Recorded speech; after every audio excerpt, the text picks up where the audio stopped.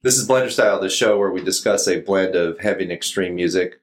On this episode, Avatar, Hunter Gatherer. This album was released in 2020 on Century Media Records. Cheers, boys. Cheers, gentlemen.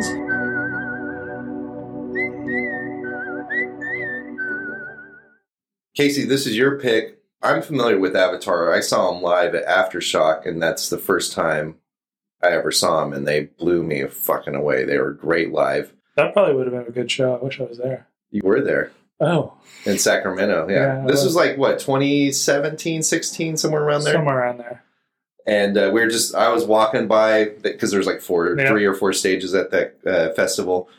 I just walking by to get to the next band I wanted to see. Mm-hmm. And I was like, what the fuck? This guy's like in weird, almost like clown makeup. Circus. Ringmaster. Yes, Ringmaster. That's a good way of putting it. I think it stopped all of us dead in our tracks. We all just stopped and watched this band's like the rest of their set. It blew us away. Yeah, it was actually, we watched it and I remember thinking, dude, this band is so good. And then not even realizing who it was. And then when they said who they were towards the end, I was kind of pissed because I avoided this band like the plague because of their name. Yeah, it's a stupid name. Oh, so you had heard of them and you just didn't listen to them until then? Yeah. That's awesome. Yeah, so we were like, I think the same thing. I think we were talking about, because usually Matt we'll send the list of all the bands and we'll circle what we want to see. Mm-hmm. And we'll kind of like go off and plan our day. That's kind of how you have to do this. Yeah, and so Avatar wasn't on either one of our lists of we have to see. And we missed somebody to watch them because we were walking by. We did, yeah. Like, instead of like continue on to the stage we're going, we're like, no, let's watch this band. And it blew us away for sure. It was really good. Then I was like, oh, well, I guess maybe I shouldn't have judged them by their dumb name. Yeah, and I've been a fan ever since. Yeah, exactly. Have you heard of Avatar? I heard of Avatar when probably around the time you went and saw them, maybe. Came back. And came back and talked how great they were. Yeah. And then Casey's played me a couple songs before, mm-hmm. And I thought they were pretty cool. And then they were doing that 3-day live. Oh, yeah. That the show. Ages or whatever, the stream. Yeah, it was like a stream. And I went over for one of the days and I saw them that way. And then I saw them again at Aftershock. And they are definitely a good band live. Yeah. But this is the first time I've listened to an mm-hmm. album all the way through. Okay, yeah, I've listened to most of their albums since then. Yeah, I think I've listened to them. I've never put them in like a constant rotation. Me either. It's kind of one of those things where I listen to it. I think they're a better live band than they are. So they are a killer live band, that's for sure. Hell yeah. So why'd you pick Hunter Gatherer?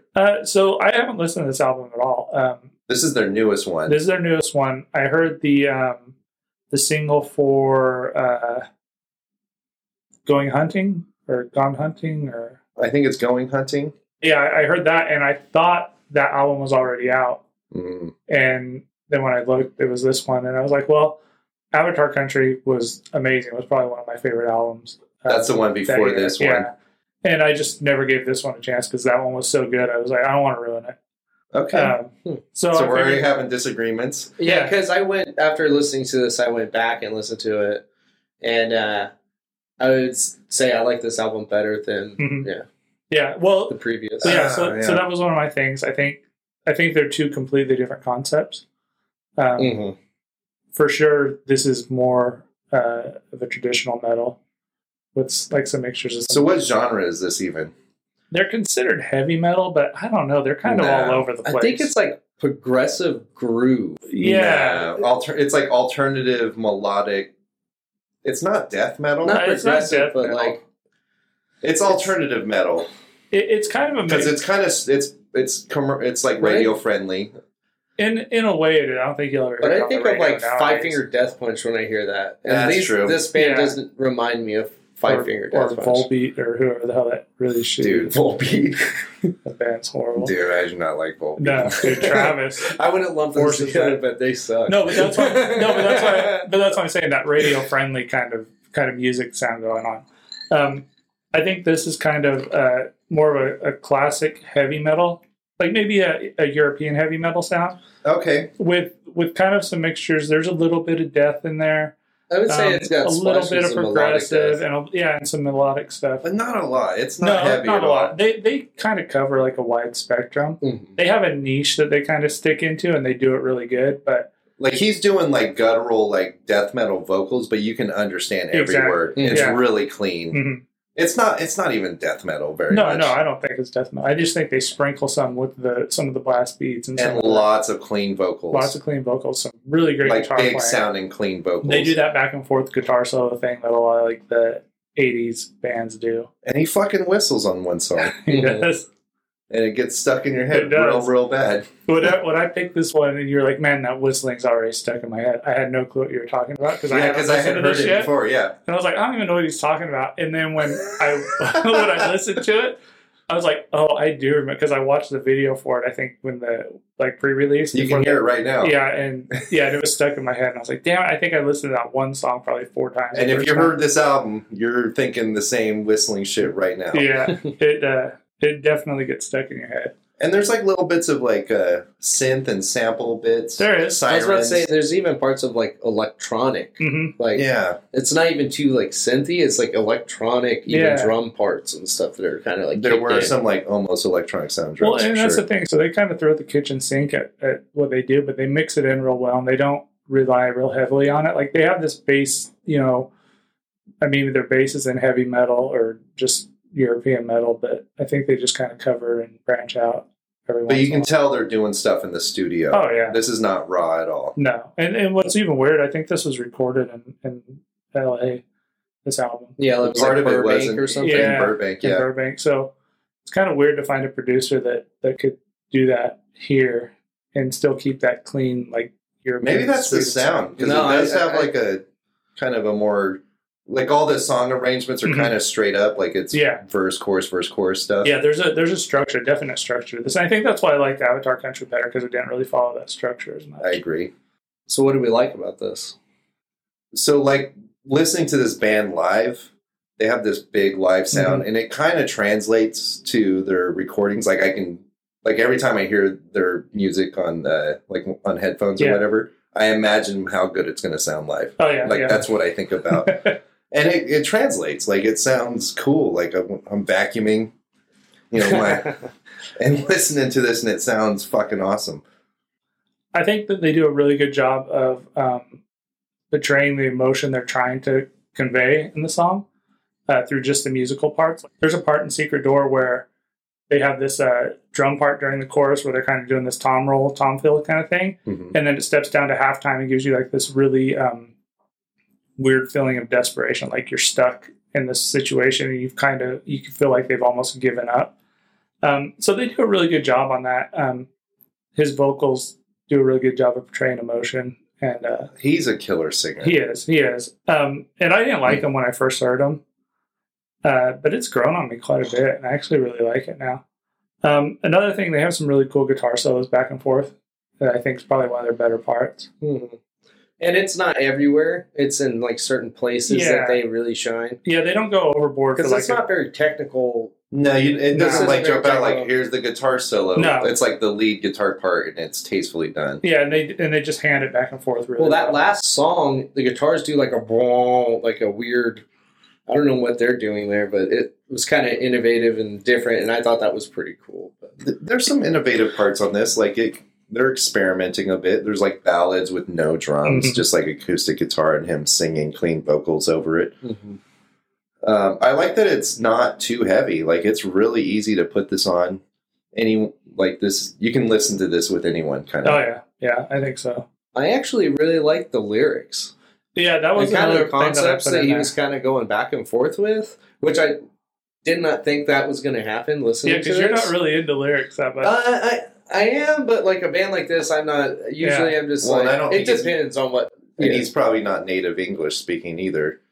You could definitely tell. So that's the only. This sounds kind of actually pretty American to me. Mm-hmm. It doesn't sound very. And some of the metal parts and stuff, but his accent comes through. His accent does come through every once in a while. Yeah, but I really like the lyrics, and I like that the drummer's just pretty straightforward. Mm-hmm. Yeah, you know what I mean. Seeing him live bothers me because I just wouldn't play as stiff as him. He does. He looks like he plays so but that's stiff. his style. Yeah, and he does really good. And when he breaks out, he can break out and be really fluid and stuff. But he's a good drummer. I think he's just putting on that show to make him look like a machine or something. Yeah. Yeah. Well, you got to have style sometimes, you know? And there's some bangers on this. Colossus. Oh, dude, that song is so dope. Like it, I can't wait to hear it live. Yeah. So what didn't we like? I mean, so I mentioned the ballads before. What's that one? Gun. That song sucks. It's just him singing like clean, like wimpy vocals over like piano or some shit. Yeah, it is not good. It is real bad. I think the softer parts for me are also not as good, and not the music's all right and stuff. But I think sometimes he tries to go higher than what he can actually really go. Yeah, I agree. And it's pretty obvious. Yeah, but he kind of wears it on his sleeve, so you're kind of like, okay, but at the same time, like you think the other members would just like, can we just? Yeah, he could. Can you please not do that? He could totally use a lot of. And he's like in that circus makeup, and he's like, "Hey." Okay, and that's another thing too. The kind of gimmick thing kind of gets to me a little bit. You know what I mean? He's like on every cover. Like there's artwork, and his face. He looks like a clown. He's like a. He looks like a skinny ICP kid. That's what I thought I was at the Juggalo. He's a Juggalo. In that Hunter Gatherer, the last episode, or not Hunter Gatherer, the Ages live stream or whatever, on the last day, they did it without makeup, and they just did a lot of their old like. See, that would have been cool to see. And it was weird. Like their early stuff is way like death metal. It's definitely. So they got more commercial sounding. I don't know. Yeah, they definitely got more commercial, but I don't know if it's because I really feel like it's not to sell records. Yeah, because I don't feel like any of these songs are commercial like that you'd see to sell records. I feel like I do. Okay, let me put it this way. I don't know if any of these ones are commercial, as in the record label telling them to make something. I think they made this because it's what they wanted to make. I agree, yes.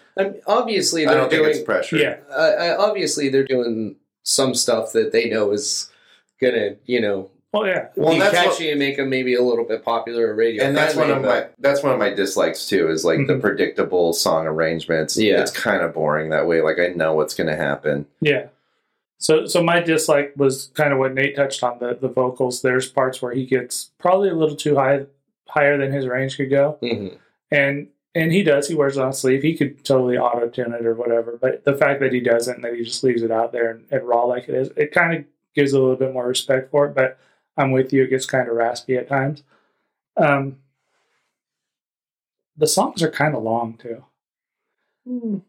I mean, what is this, 45 minutes or something? The whole album makes minutes. up for it because there's only 10 tracks and it's a 45-minute album, but the songs individually are kind of long. Well, I think it's also because it is predictable. Mm-hmm. And I think sometimes it's kind of like it wears on you because you're kind of like, I've heard this. Yeah, we don't need to go through the measure 2 more times. Like we could 2/3 way through, you're just like skip because I already know what's going to happen. Mm-hmm.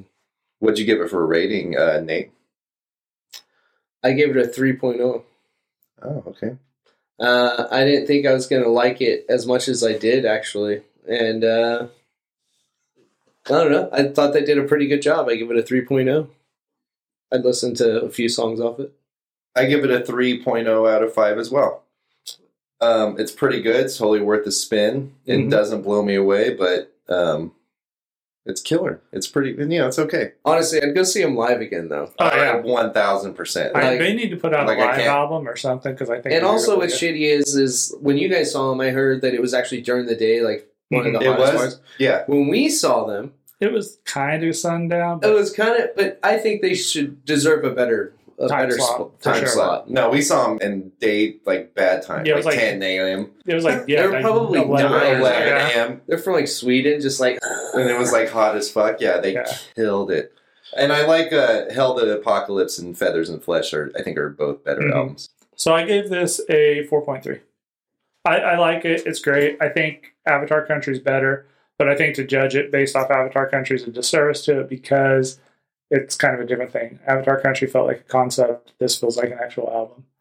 I agree with you, but I feel like they were really trying to sell some records and get radio friendly on the one, Avatar Country. Avatar Country. I agree. Hail the King and all that shit. It's kind of cool that they actually kind of went the other way. Yeah. And maybe maybe they'll get some heavier parts because I mean, there's some headbanging stuff in it. Well, the Avatar Country one, they did like a whole tie-in with their website, like for their fan club and all that stuff. I don't necessarily know it was trying to sell like tickets or whatever, but it was definitely like trying to tie into like a bigger merchandising thing. I think. This is Blender Style. That was Avatar Hunter Gatherer. Blend until you break.